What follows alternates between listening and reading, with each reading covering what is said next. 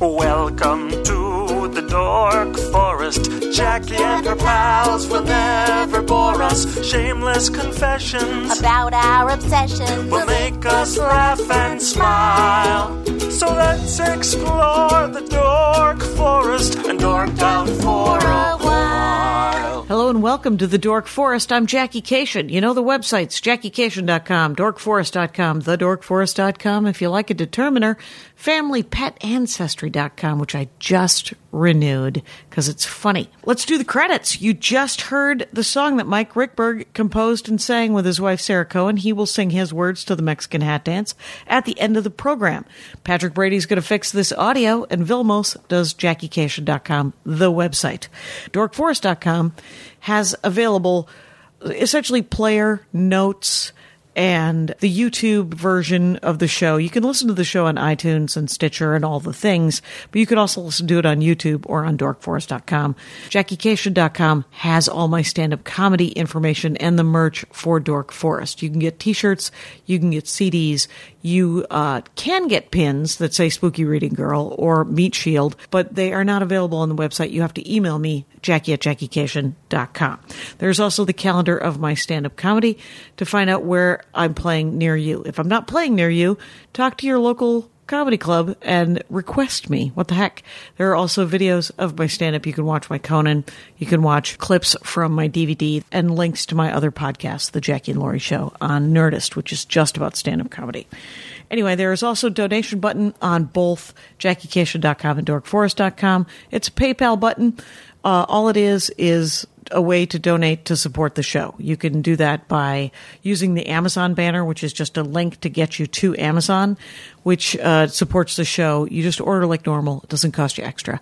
And you can use the donation button just to donate. If you don't like PayPal, you can Venmo me, Jackie@JackieCation.com. There is also premium episodes at thedorkforest.bandcamp.com, and those cost $2 a piece because they're live episodes and they cost me some money to put up.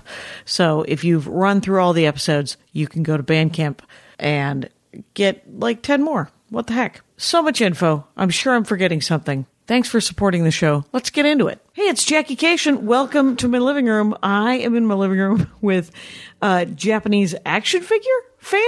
Is it an action figure, Jason? Well, they're not action figures because they're not articulated. They're more of a gumball machine toy. Oh, okay. Wait, did they actually come out of gumballs? They did. That's the origin of them. Okay. But they have transcended that Into something taller? So the format is from the origin of being like a gumball machine toy. Which means that the arms and legs might move, but they don't articulate and bend and stuff. No. Okay. They don't move at all. Oh, they don't? In this case. In this case. They are just as like tiny statues? Yes. Small statues? And I'll hand you one. Oh, hand me one. Here we go. And what are they called? They're called Kinnikuman. They are called Kinnikuman. And in America, they were called Muscle. And muscle is an acronym for? Millions of unusually small creatures lurking everywhere. Lurking everywhere. Yeah, Mattel came up with that. Well, Mattel is not wrong. They got to laugh. This is a robot. Is it a robot? You know, that's what's interesting about them, and that's what I love about Kinnikuman, is that in 1985 to like 1989, Mattel released these in America. They adapted them from the existing Japanese toys. Okay. You know, the molds existed. And there was a real boom at that time with Transformers and other Japanese toys being able to just be re-released here without having to do any new R&D. Okay. But unlike Transformers, which had a cartoon and a comic book. Right. In Japan, muscle toys, which are, if you're listening at home, they're little pink wrestlers. They're about an inch tall. They are like an eraser, but not. Right. They look exactly like an eraser. And that's because they come out of figural erasers that you would buy in gumball machines in Japan. Okay. So they look like an eraser because they're that's their origin. That's what that's the toys used to be erasers, and then they just became statues. So if you're of a certain age, you will remember these little pink wrestlers. They're like an inch and a half. And what I love about them. What do you love about them? Well, in the 80s, there was a huge boom in toys because Reagan deregulated the ability to advertise not just advertise toys on television, but have toys based explicitly on a cartoon.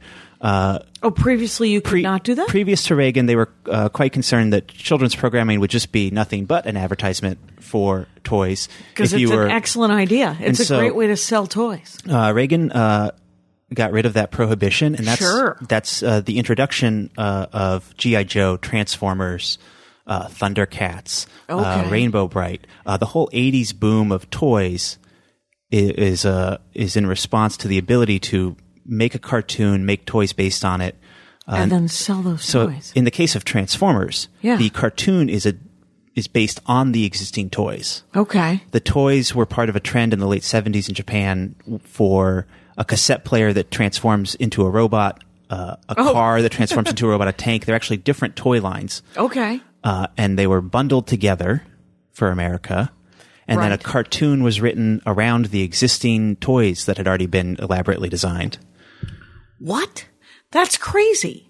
Wait, first of all, let's back up very quickly just to find out that there was a cassette player that then could be unfolded and still it didn't play work a cassette? No, it did not work. Okay. But one of the toy lines in Japan was household objects. So a camera, a boombox, a cassette player, a gun. Oh, holy which shit. becomes Megatron for the first couple of years. Megatron was a gun? Megatron was the main villain in Transformers, and the first generation, 1984 American Transformer Megatron is a pistol, like just a real-looking pistol. Holy crap! And in the cartoon, he just transforms into like a small gun that other robots can fire at things. What? That so one of the Japanese toy lines that got incorporated into the American Transformers was a toy line of cassettes that become robots, cassette players that become robots, cameras, binoculars. It reminds me of? It reminds me of those things where you can hide pot in it, but it looks like a can of Pepsi. But it's for children. And it's Japanese engineering. Yeah. Right. And it's a camera, so they're like, he looks like a camera, but he's fighting for justice. He's actually sort of a robot. Super villain. Yeah. So in Japan, the toys came first, and they were different toy lines. One was the line of household objects. Okay. One was like cars. Okay. Maybe multiple ones were cars, tanks, that stuff. Okay. So those toys were all packaged together into a single toy line, and then the cartoon Transformers was created as a joint Japanese-American production to then resell or sell, in the case of America, these very popular toys. Right. Holy smokes. Okay, so that's where... that's about 5 years before we get to this. Okay. And it sets up why I like it. So because Transformers was such a huge success, we had G.I. Joe, which again, you have some cases you have the toy design predating the cartoon. He-Man, Masters of the Universe, the toys were designed, and then the cartoon was written based on those toy designs. Oh, wow. And in the case of Thundercats, it's explicitly so. They made the toys, and then they wrote a cartoon about the toys. So everything that Jimmy Carter was afraid of happened right away. Right. No, whatever all the politicians were worried about for children's programming. They were correct. It was correct, but it also was I turned out fine, except for the fact that I still care about this stuff. Right, exactly. And I watched 12 hours of television a day, and screen time didn't seem to ruin me as a human. So here's with my that history. Yes, but can I ask quickly, because you probably know, and I don't. Yes. What are Thundercats? I never did see the show. It's a very beautiful line of toys, because the toys were designed first. Okay. Which makes it a lot easier than trying to make an action figure of someone's drawing. Oh, right. You make a drawing of someone's action figure. Oh, there you go. They're a race of cat people. They fight Mum-Ra. What is Mum-Ra? He's just like a cats? bad guy. Oh, he's one bad guy. So cat people, the Thundercats. Well, he has his crew. You have to sell more figures. So he has henchmen. He's going to need... there's more than one vehicle. Right. They have a house they live in. It's called the Cat's Lair. So there's a whole line of accessories and toys. Conveniently, that is lovely. So there are like Power Rangers, or there like 5 main Thundercats? Yes, but they're not uniform. They're not named, or they are named, but they are quite different. So there's Shitara, the female, Lion-O's the leader, Panthro, Tigra. Is Panthro a panther looking kind of thing? Okay, Bengalis. Fair enough. So the trend from like 1981 to 1985 was a boom time of that for the American and Japanese toy industry. Especially Japan had really pushed the ball forward in terms of the quality of manufacturing. The original Transformers are like deeply engineered metal. Oh, really? Elaborate and really awesome puzzle robot things. Like they're as sophisticated as like a car you would buy. You know what I mean? They're made out of metal. They're interlocking. They're not cheap. I would love to see one of those. They're not shoddy. Right. And I wish I had one to hand you right now. So do I. But you do not. They are probably very expensive at this time. You'd be surprised. Most things are not. Oh, really? Oh, okay. Well, that's kind of neat. So after Reagan deregulated Saturday morning cartooning, there was a real boom following really from George Lucas's Star Wars toys, which created the action figure industry. Okay. George Lucas had actually kept the rights to the Star Wars merchandise, right, by bringing the picture in under budget. Yeah. And so the merchandising rights which were worth $1 trillion in retrospect, right, but which Fox Pictures considered at the time to be basically worthless because a movie has a limited release period. So merchandise based on a movie is only good for 8 weeks. Yep. And so George Lucas couldn't get anyone to even make Star Wars action figures, which is why Kenner, like a 13-person company from Cincinnati that made Mr. Potato Head, got the license. The Mattel and the other big Hasbro, which made G.I. Joe, they all passed on it. And George Lucas made more money from those toys than he ever made from those movies. From absolutely anything else I can imagine. So by the time we get to 1985, most of these cartoons are it's a cash cow. Might be perfectly good entertainment, but they are 22-minute commercials for the toys. Yeah. And in Japan, that's true of Kinnikuman muscle toys. Okay.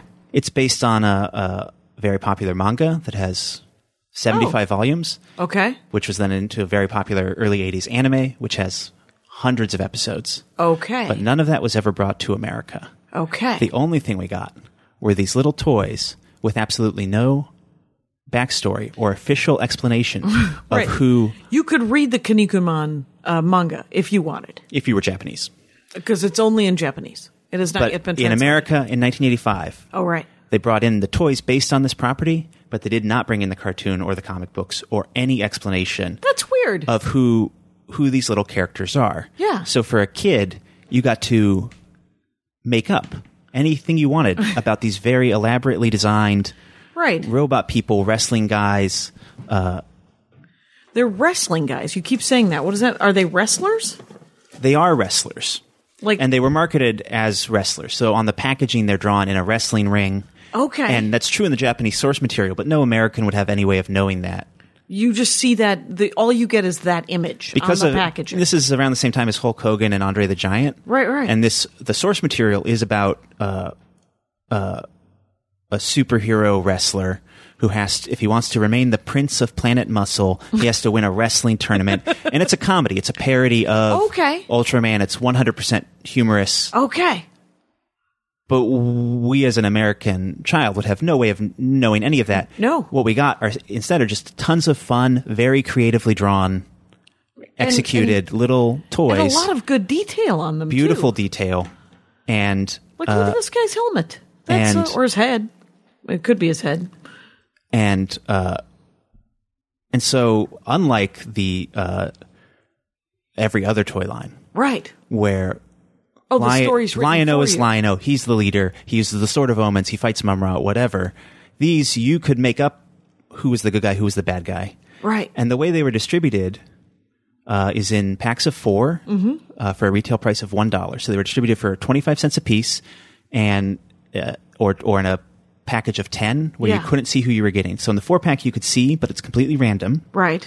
The 10-pack you couldn't really see who you were getting. Right. And there's 236 different people. What? You could collect 236 dudes? Yes. Little. And so they were distributed basically randomly, and you had no idea how many existed as a child. You just knew that it seemed limitless because you could buy 30 or 40 random ones and get one double. Right. And every single one of those figures is a very weird snake person or like a guy wearing like punk rock chains with like horns on his head. Yeah. They're all aliens and wrestling buff weird. Yeah. Each one's its own little character, but you didn't have any sense of anyone when else's, it was going to end or what the next dude was going to look like. And And I call them dudes, but they are not gender specific. They could be any gender.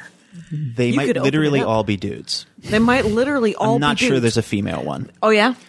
But if we turn them upside down like you do kittens, you do not see parts. So, I mean, they're all wearing pants. Yes. So, none of the ones I've brought here, but most of them are not wearing shirts because they're 80s wrestlers. Oh, right. And so I loved these as a child. Yes. And the good news is they retailed for about 25 cents a piece on today's market. Yes. Each one is worth approximately 50 cents. Doubled. If you don't count inflation. Yep. They've held their value excellently. We would be fools not to stock up. We would be. And that's why I have all 236 and more various. You have doubles? Variants. There's variants. Well, they started coming out in different colors. Okay. There's accessories. There's Sure. an 8-bit Nintendo game. There's a wrestling ring you can put them in. Wait, and now there's a video game? There was. Okay. For the original Nintendo. Okay. So there's a small, but there's maybe a dozen additional related things. Right. But we never got any of the source material, which I've only been able to access as an adult, and it turns out is also tons of fun. Tons of fun. It's so Kinnikuman? Kinnikuman. Kinnikuman. Kin is human. Right. Niku is meat. So Okay. Kinniku is muscle. Okay. Human meat is muscle.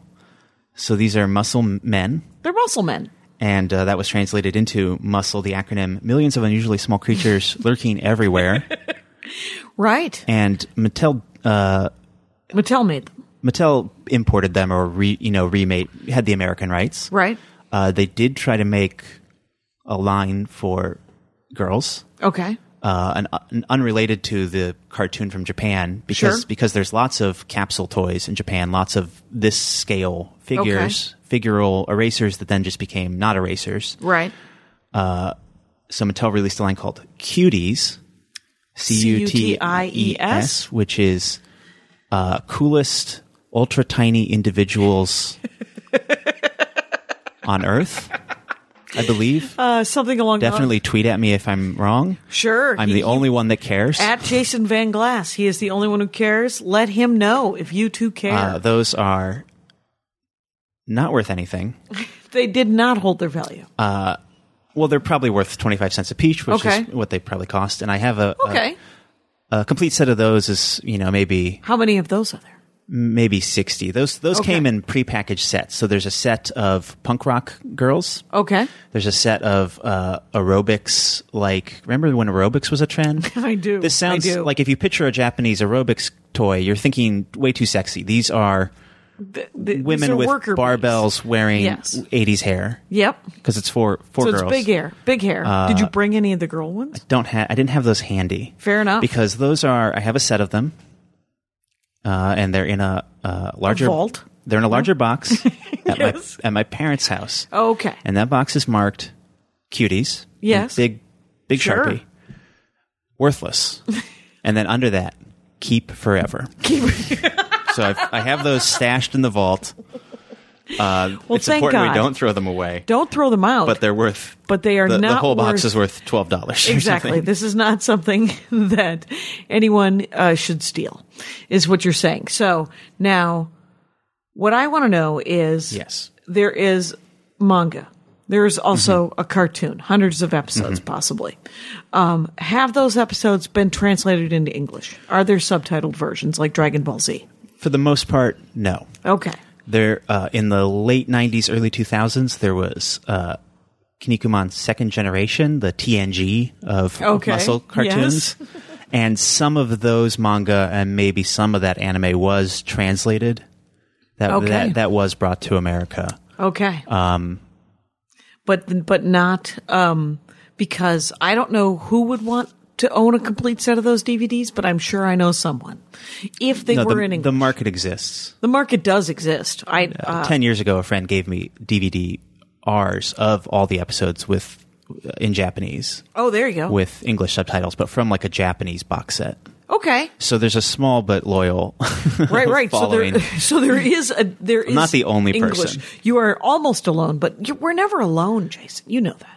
Jason Van Glass, by the way, stand-up comic, and you will be in Kansas City, Missouri, September 27th and 28th. That's correct. You don't know where, but if people go to Twitter, plan to find out before I arrive. and Instagram, exactly. Though I will tell you this: back in the 80s, you could just drive to a small town, which Kansas City is not. Yeah. Go to a gas station and ask where the stand-up comedy was, Yeah. and someone would tell you. Yeah. So, but it's at Jason Jason Van Vanglass, Jason Van Glass on all social media. on all the social medias. Venmo. So Find me. find him. Send me a quarter. Exactly, and you will not receive a cutie because he's hoarding No, them. because they're in a They're vault. and they're invaluable, except for worthless. Together at last, those two words. Okay, so are these two that you've pulled out actual characters that you've named? Did you name them? This one is his Japanese character name is Sunshine, Okay, and he is a robot. he's a shape-shifting robot-looking guy. Yeah. In the Japanese cartoon, which we would have no way of knowing based on this, he's like a sand shifting creature. Yeah. So he's like an Egyptian themed sand guy. So he can take on one of the toys is him as a top. Oh, okay. One of the toys is him as like a arch, like a Roman arch. Okay. So he's a shapeshifter made out of little like sand bricks. Oh. And so this is one version of him. this one, this guy's Sunshine, and he has like 5 or 6 different toys in the line. In the line. So you could have gotten another one of him, and you did. But Yes. one could have gotten another version of You him. might have gotten him as a top with his little head on top. And are they all the same color, and that's how you know? The original ones were every single figure was this pink kind of eraser color. Okay, and then And the then next later versions. they started coming out the same figures but in different colors.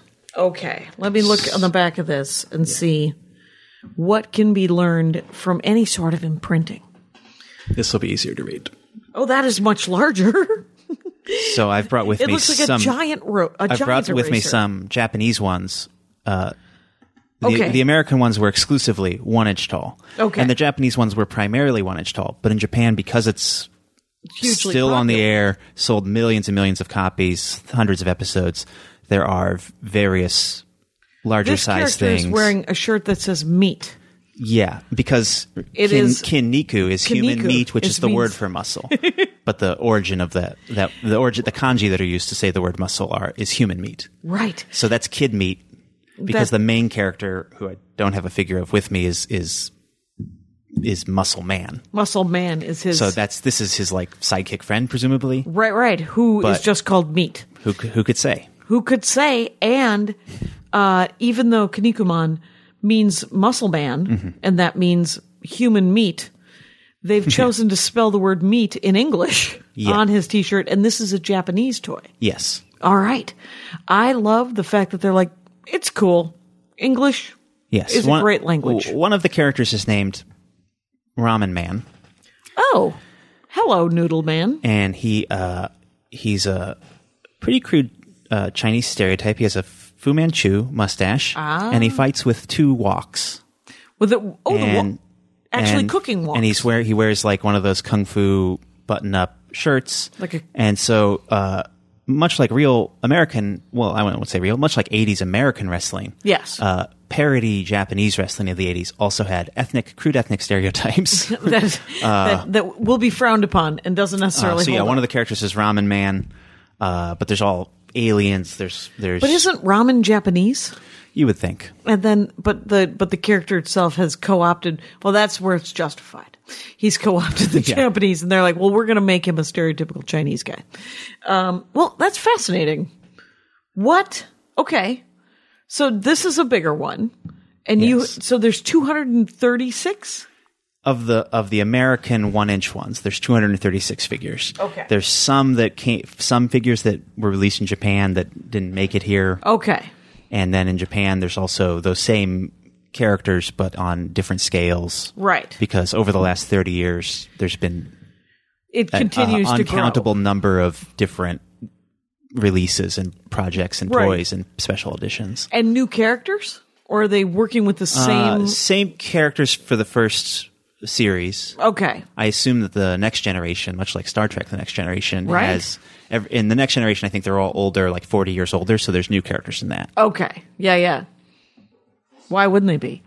But it's been 40 years and these characters. So my favorite is Sunshine the Robot, and that's why I have a collection of just Japanese weird scale versions of this one character.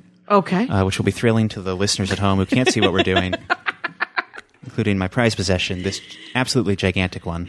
It is, and also super heavy. It is dense. The Japanese toys of the 80s were very high quality. And so these were made in the 80s? Yes. These are all from the 80s? Yeah.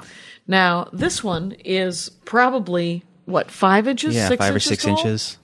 5 or 6 inches tall. The original one, 1 inch.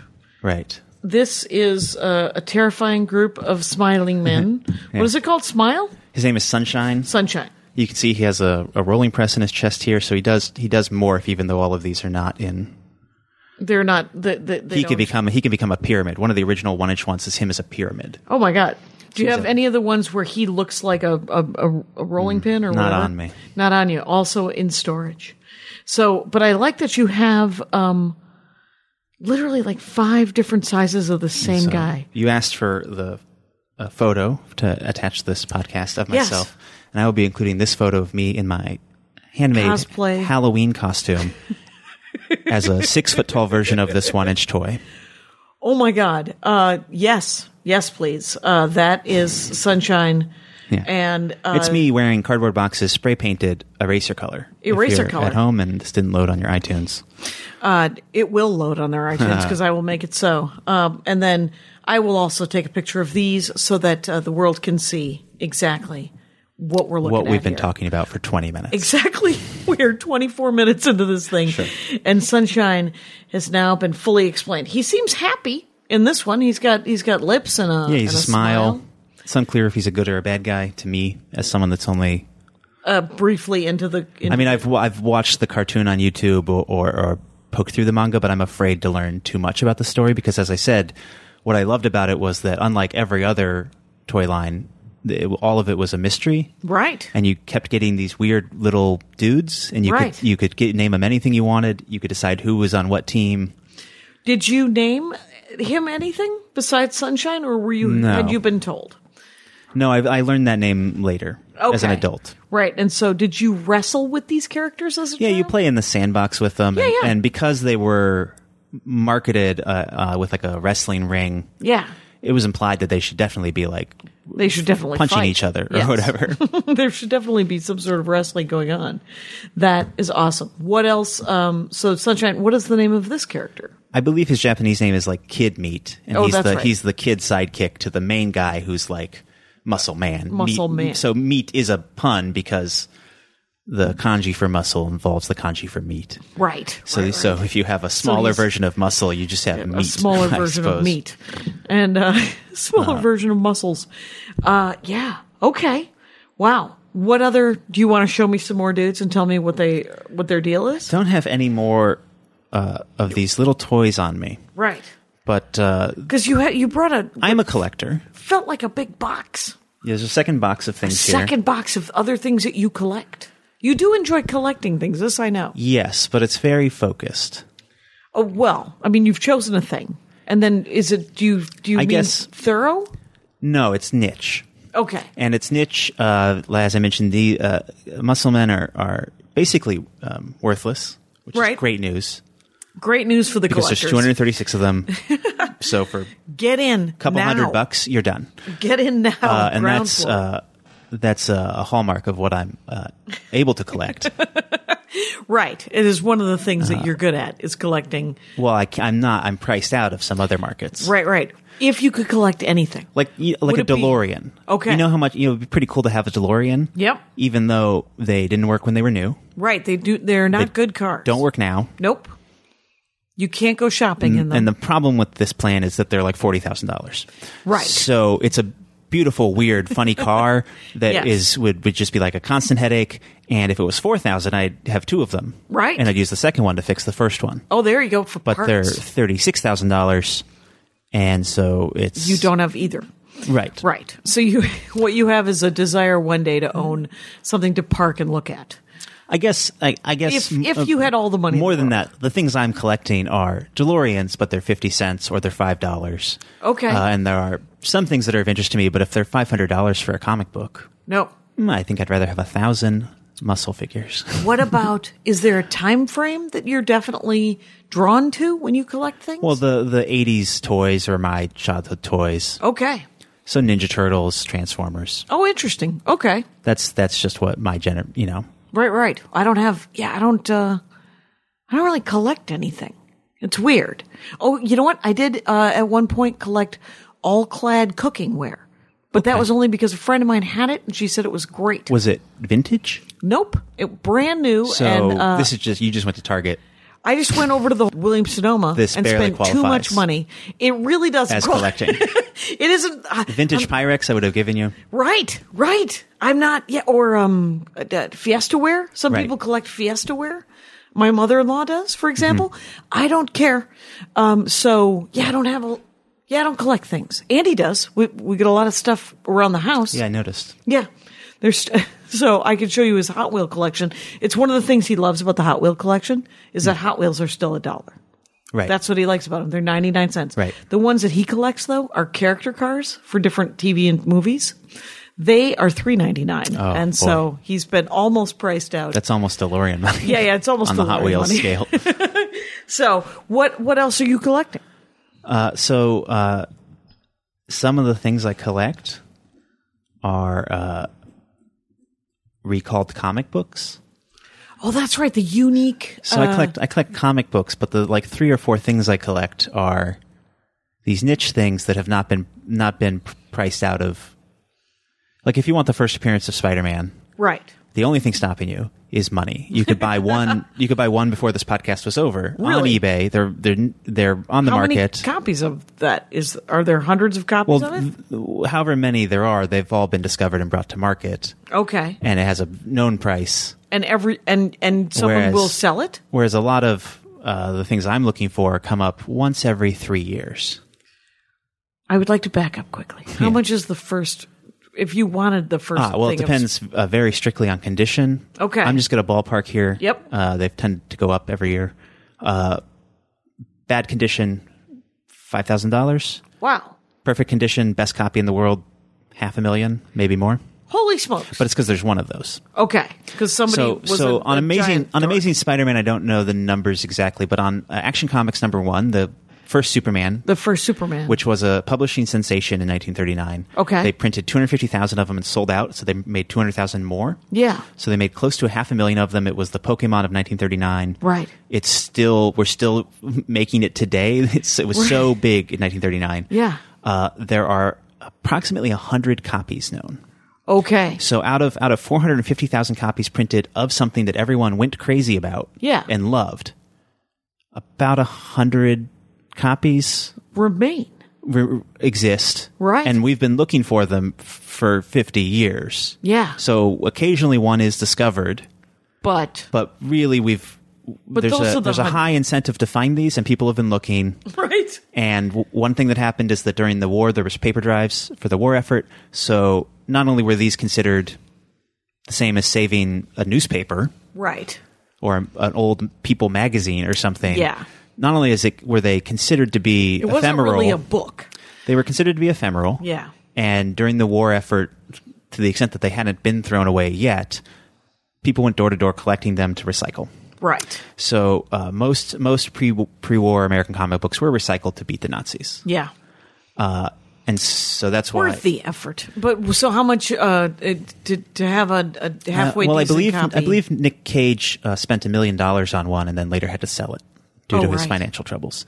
So the very best copies, which aren't even in perfect condition, they're in 8 out of 10 condition, and there's 2 or 3 of them in that range, let's say. Yeah. And those are $1 million more, priceless, more than that. Wow. I don't know what the current record sale is, but it's a worldwide icon that there's 3 of. Right. So if you're an investment banker, or Nick Cage before the IRS finds out, it's a perfect. It's the perfect gift for the bazillionaire in your life. And so while I might be interested in owning such a thing, 1940s comic books just in general, well, they're prohibitively expensive and very, very rare. So Action Comics #1, I'm sure you could find one for sale. At an auction house as we speak. Right. They're all on the market. They're considered high-end investment things. And so you could go buy one this week. Okay. If you had $250,000 laying around. Okay. A lot of the stuff I collect. Rangers. And also the internet has changed this. It used to be that if you needed Amazing Spider-Man #47, that was the one you're missing. Yeah. You had to hope you'd run into it. Right. You had to go to Comic-Con. Bookstores, comic book shops, dusty back rooms, garage sales, and just hope you found the one random thing you were missing. Mm-hmm. And the internet's changed all that.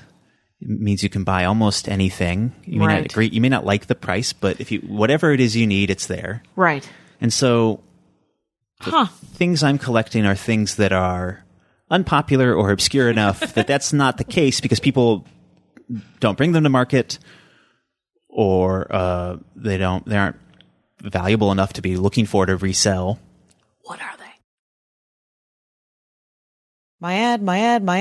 I'm about to do an ad. This is an ad for Audible. They're introducing Audible Originals, a new member benefit. 2 Audible Originals and 1 audiobook every month. Audible Originals are exclusive audio titles created by celebrated story titles from worlds as diverse as theater, journalism, literature, and more, including me, Jackie Cation. I'm the more.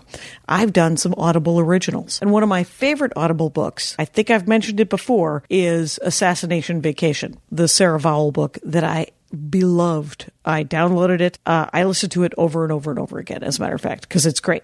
So you get your first audiobook free, and you choose 2 titles from a curated list of Audible Originals when you try Audible for 30 days. Visit audible.com/dork or text dork to 500-500 to get started. You guys know Audible. It's really great. I love listening to Audible on long drives, on long sitting arounds. Listening lets you get more books into your life because with the free Audible app, you can enjoy them anytime.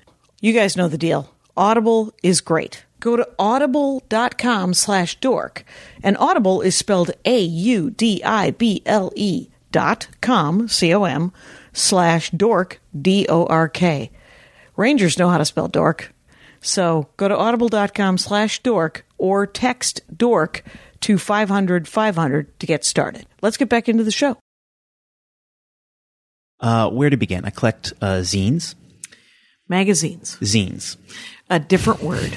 What is zine? A zine is a self-published, Xeroxed, small, independently released thing. So when Xerox machines in the late 70s, early 80s became accessible to the public, people started putting out their own comic books and magazines. Yeah. They might make 10 copies, they might make 1,000. Right. But these little homemade, handmade zines. Right. And so the ones I look for are ones that are, one of them is Boing Boing magazine, which later became a website, very popular website, started as a zine. Okay. And then became a magazine, and then became a website. Okay. When did it start as a zine? Late 80s. Okay. So late 80s to early 90s, there was a little bit of like an independent zine magazine boom. Okay. And then they were early to get on the internet. All of this sounds vaguely familiar. That's one that I collect. What is it like? But what was the original zine of Boing Boing? Similar to the website, it was focused on tech news, outsider art. Okay. So it was a It was a magazine about the kind of pop culture things that they were interested in, that hipsters in 1988 in Colorado were interested in. Excellent. So it was into Robert Anton Wilson. Okay. It was into painting your hot rod or like modding out your bicycle. It was into science fiction that was being published. Okay. It was a, so that's Boing Boing. That's one of the ones I've collected. And do you have you been able to find some good early ones? Yes. I have like one copy of #1 and one copy of #2, which were handmade by Mark Frauenfelder, the founder of this thing. Okay. So it grew. Of course you know his name. It was one guy who started it. At the time, and I believe his wife might have been involved. Mark Frohenfelder? Yeah, I'm not saying that right, but he's the founder of Boing Boing. And right. so it grew from something he was making that was just about the art and culture that he was into. Right. Started getting more contributors. You know what this is? Eventually became one of the largest websites in the world. In 1988, when The Onion started in Madison, Yes. Wisconsin, where I went to college and graduated Yes. from in 1988, I remember just Xerox copies of The Onion. A perfect example. That would have exact been same time something- period. The technology existed to let people put out Their own thing with if they had the initiative to do it. Yeah. They didn't need an editor or $1 million. He was a dishwasher. And so The Onion was like a zine Yeah. or campus newspaper that became the thing we know today. Right. But it started as like just a couple of people Right. doing something they thought was cool. Would that I had such a copy, and granted, it might not be worth anything, but it would also be kind of fascinating. I don't happen to have any of those, but it's exactly the kind of thing I would gladly Be spend psyched to $10 have. on. Right. A 30-year-old physical copy of The Onion. If I had such a interesting thing, to me. I would give it to you. Right. Because you would keep it nice. And what I do have in that vein is a zine called Army Man, okay. which came out in the late 80s. There were 3 issues of it. Each one was 4 pages, like 2 sheets of paper. Okay. And it was all comedy writing. And it was published by someone that had worked at SNL Okay. for a little bit and then moved back to Denver. Okay. And so the contributors to it included Jack Handy and Bill Odenkirk, I believe. It included Jack Handy wrote Deep Thoughts on Thank you. SNL. So it included SNL writers of the 80s contributing things. Right. And only 3 issues were made. Okay. I'd be surprised if the print run was more than a couple of hundred copies. Right. I imagine most of them were lost. Mm-hmm. But importantly to comedy nerds, Yes. such as myself, So is that when season 1 of The Simpsons was staffed, okay. I believe Sam Simon had been on the mailing list for this zine. Okay. And he staffed The Simpsons with everyone that had been published in Army Man. Oh wow. And so more than of the 24 contributors Yeah. to the 6 pages that exist of Army Man, Yeah. more than a dozen of them write on The Simpsons. To this day, some of them still. Certainly on the early seasons. Right. Right. So The Simpsons was created in large part out of this very small piece of paper. Yes. And to me, that's so interesting. Yeah. Yeah. And so, That's fascinating. so twice now in 15 years, these Yes. have been brought to auction, and I've been the winner both times. Oh, there you go. And I believe I paid about $50 per issue. Okay. But since they only come up every 5 years, Yeah. Yeah. and yeah. as I said, I imagine that there's a few hundred, at most, were probably printed. Is this something that you would want to get the contributors to sign? Would that No, add anything to that it? That doesn't tickle my That funny doesn't bone. add to it at all. It's the thing you want is their content and the existence of that thing. And to me, the objects that I collect have a physical quality. Yeah. So like I used to work in a comic book store. Okay. Which is why I was nervous to come on this podcast, because the one thing I learned in a comic book store Yes. is to not bother people with your dorkdoms. This is the safest space in the No, world for you. I know this is a safe space, but my main takeaway from working in a comic book store Is to keep it together. was never, under any circumstances, explain the rules of the Yu-Gi-Oh card game to someone while they're at work. Because many children and some adults attempted to do that repeatedly to me. Right. And, right. Yu-Gi-Oh card game is not my dorkdom, and I don't care what the rules are. Right. And You don't. and so You would like to create that same safe space for others. so I rarely discuss People- any of this with anyone. Right. Because I And- internalize that phobia. And with the Rangers of the Dork Forest, they pick and choose sometimes by topic, and sometimes they listen to a topic that they have no interest in, and yet they are fascinated by your interest. By my illness. Right. Your, So something that connects the various little niche things I'm collecting, something that unites them, I think, is that they are like Army Man, the zine. There's something that's a physical object that's small, that has some legacy or history to it, either in the creation of it or in its aftermath. That Boing Boing became this website that I enjoyed, that Army Man became this television show that I loved, that there's one from the 60s, a magazine called The Realist. It was published by a comedian named Paul Krasner. Okay. Paul's still alive, and he's out in Palm Desert, I believe. Okay. And he's the ghostwriter of Lenny Bruce's autobiography. Okay. So he was a fascinating dude. Yeah. When he was a teenager, he was intern basically at Mad Magazine, like the first 2 years of Mad Magazine. Yeah. He lost his virginity at the Mad Magazine offices because he had nowhere else to go. Right. From Lenny Bruce. No. Any idea who he spoke with? He does stand up because Lenny Bruce told him to. Okay. His name's Paul Krasner? Krasner. Fascinating guy. He was friends with John and Yoko. He was friends with the Yippies. He was part of the Chicago 1968 Democratic Convention trial. Okay. So personal a guy friend, with an amazing, just connected to all these different parts of history coming out of his ears. And I'm sure. he published 100 issues of a magazine, basically a zine. Basically the first alternative newspaper. It was called The Realist. He started publishing in 1958. Okay. And the first issue 1958? Yes. He must have had so he had worked machine. at Mad, and then he had worked at newspapers. Yeah. And so in 1958, he started publishing The Realist, which was an alternative newspaper. Okay. And initially, The Realist would publish things that your local editor wouldn't let you publish. Okay. So if you worked in the South and you wanted to write about civil rights in 1958, the newspaper, your boss would probably quash. Yeah. Right. Quash that. So it ended up publishing a lot of things that were too hot to run at professional newspaper. Okay. And it was on the very forefront of... Where did he distribute it? So it was distributed by mail. Okay. And so the early issues had a couple thousand printed. Yeah. But at its peak in 1969, 1970, it had over 100,000 subscribers. So it started small. Yeah. And it got huge. Yeah. And part of the reason why is that it presages that 1968 counterculture. So in the early 60s, he was publishing articles written by Tim Leary while Tim Leary was still at Harvard. Right. He was publishing articles by Robert Anton Wilson about how computers are going to get smart enough that there's going to be a network, and we're going to have a network of computers that we'll communicate on in 1964. Right. He wrote all this stuff about, or published all these things about drugs, drug use, acid, research. I'm sure he did. So, but he was 5 years ahead of the curve. He was a bit older than the generation of love. Right. And he was cool. And one of the fun things about it is also it's that he's a comedian.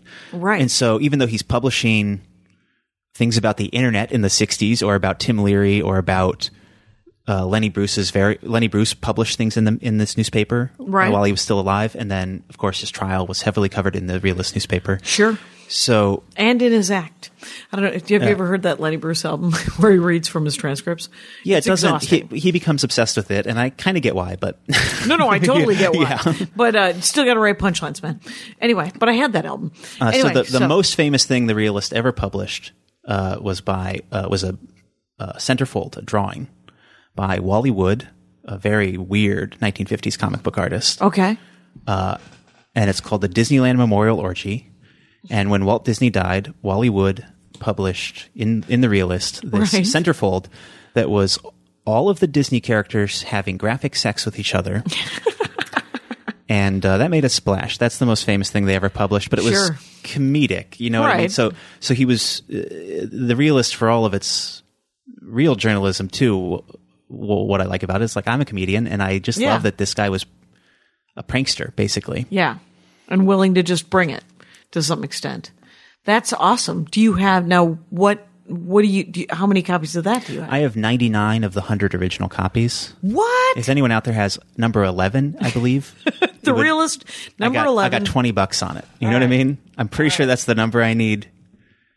The later numbers are much easier to find because it started very small in the late 50s, and as I said, it was being distributed in head shops by the peak of it. So it was Right, but those first 20 issues. Yeah, the first 20 issues are probably very hard to. I can't. Very hard to come by, but not necessarily valuable. 99 of 100 issues you have. Yes, that's neat.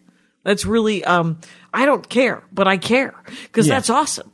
That's. It's satisfying to me to just put everything back together. Right, right. Fair enough. Fair enough. To pick up the things that have been dispersed to the winds, and let's just put these in a box. They belong with each other. Yes. There's a certain order to it. Have you ever gotten to meet him, the guy? I have not, and he's got to be super old at this point, right? He's older, and no, super old. No, I'm kidding. It's I am halfway through the process. I'm publishing a zine of my own. Oh, nice. And I got Paul Krasner's address from the internet. Okay. And I'm going to cold mail a copy to him. Right, what the heck? And hopefully it won't freak him out, but as we've discussed, this is someone that was self-publishing alternative comedy in the 50s. Right. And was when the Beatles broke up, he and John hung out in Watsonville for the summer. Oh my God. So he's not just acquaintanced with John Lennon. He was friends with all these cool people because he was so cool. Right. And so he spent the summer in Watsonville up the California coast with John. John thought everyone was spying on him because, they're taking acid all day or whatever. Right.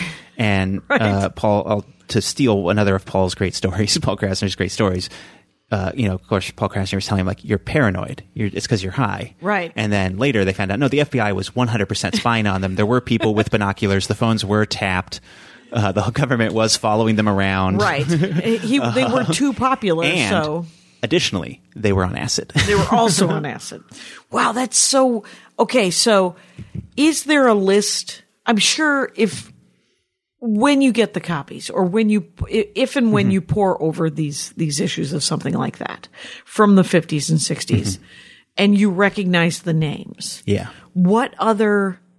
have you just sort of kept a copy of the names in the hope? In the hope of what? Of someone new coming up and becoming famous again. Or sort of you're all of a sudden, I don't know, I can't think of anyone's name ever, so I don't know why I'm everyone's come up dead. with everyone. It's Paul. It's Tim Leary. It's Lenny Bruce. A lot of them. But Moms Mabley. I mean, are there any weird?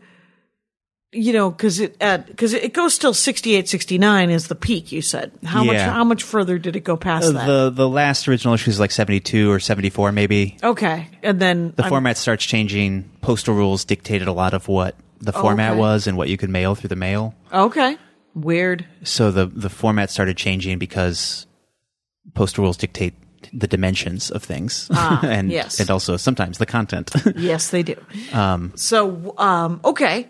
So that so he in the late 60s, we talked about the late 80s zine boom. In the late 60s there was the alternative newspaper boom. So the Berkeley Barb was a local hippie, Berkeley, California-based newspaper with anti-Vietnam War information, pro-drug information. And that happened all over the country. LA had one. The Village Voice is sort of an example of this. New York had a couple of different hippie publications. Right. Because in the late 60s, not only was there the whole counterculture, newsprint technology got accessible enough that a committed group of individuals could run a business in a way that wasn't possible in the 40s when owning newspaper equipment meant you were a billionaire or whatever, you know what I mean? Right. You were a Republican. Yeah, you had access. Hedge fund villain. Right. Sort of like the way the internet has sort of opened up all kinds of things when Xerox invented a copier. And so it's movable type, man. And the opening of that access is interesting to me too, because you get the hippie perspective, but the Black Power movement was publishing its own newspapers. Right. Anybody could. And those voices are way more interesting than whatever the LA Times was publishing in 1968. Right. I mean, just anyone who had been marginalized, if they could get a couple $100 together, could start printing their own, perhaps profitably.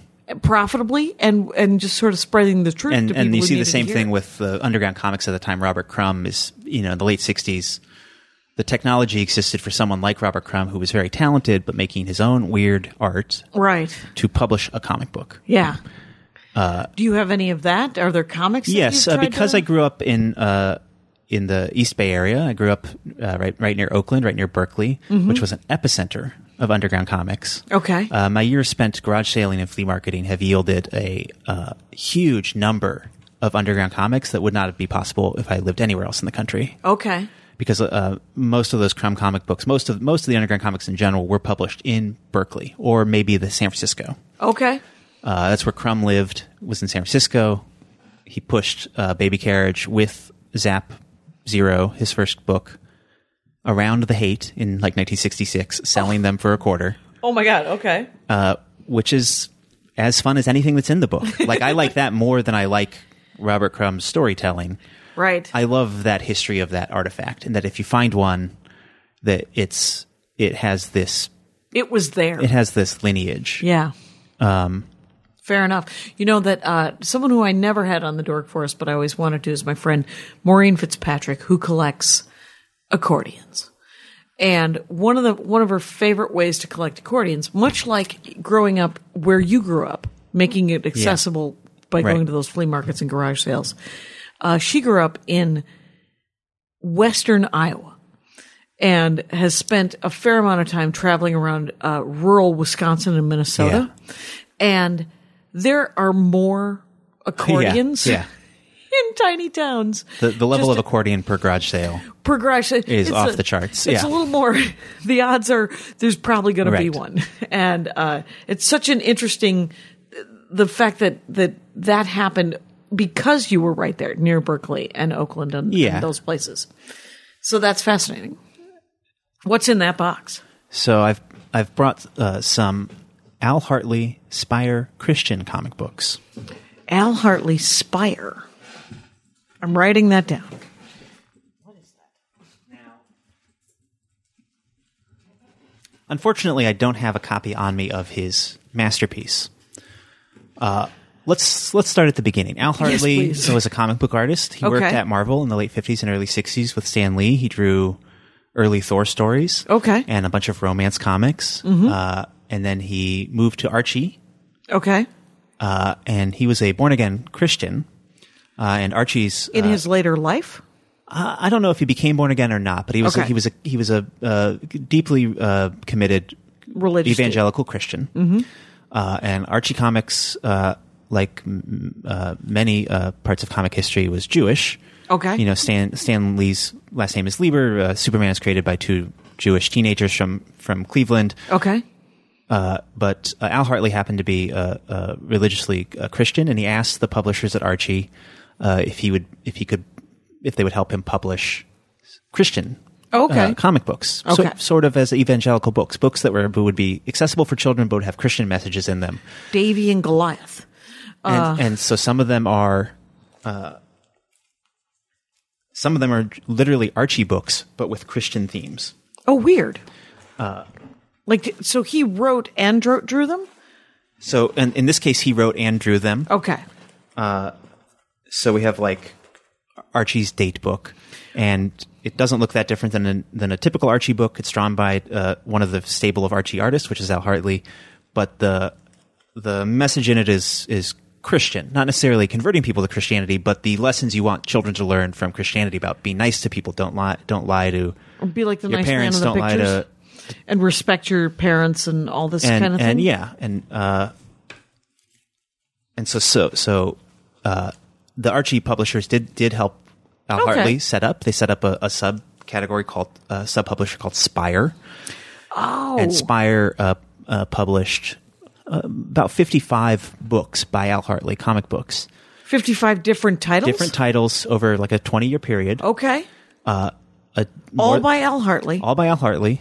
With a very all drawn strong... in the style of an Archie comic book from the 70s. Okay. So very beautiful pop art. Yeah, that's... like a comic, like if a comic book had a style, it's the 70s Archie book, just like a big-eyed... Yeah. Big-faced, colorful books. Right. About a dozen of them were Archie characters that he had permission to use Archie and Betty and Veronica and tell kind of Christianized stories with them. All right. Some of them were biographies of evangelical preachers and other On the Road with televangelists. Andre Crouch. So this one's Andre Crouch. He was a black soul singer, evangelical. Some of them were... Do you have 3 copies of this? Yes. Now, So again, it's a dupe. what's important about this is Yes. that, with a couple of exceptions, these are basically worthless. Right. I love them. I think they're so spectacular. Right. But they're not Spider-Man, and very few other people care. Right. Which is great. Great news That's for fine. me. Great news for you. So- Then you can get them all. Do you have them all? Yes. You have all of this 55... But unfortunately, I don't have them all with me. No, that's... So some of them were adapted from books, from memoirs of how people came to Christianity. So this one's called The Hiding Place, and it's the story of a woman who survived the Holocaust. But told in the style of an Archie comic book. Wow. Which leads into the masterpiece, which unfortunately I don't have with me. It's Right. one of my favorite comic books of all time, not even ironically, literally. Right. It's called Hansi, the Girl Who Loved the Swastika. Wait a minute. I've heard of Hansi, the Girl Who Loved the Swastika. Maybe from you. It's a masterpiece. Is it a masterpiece? And it's one of the ones that's more valuable because other people want it because it has such a bizarre title and spectacularly colorful cover.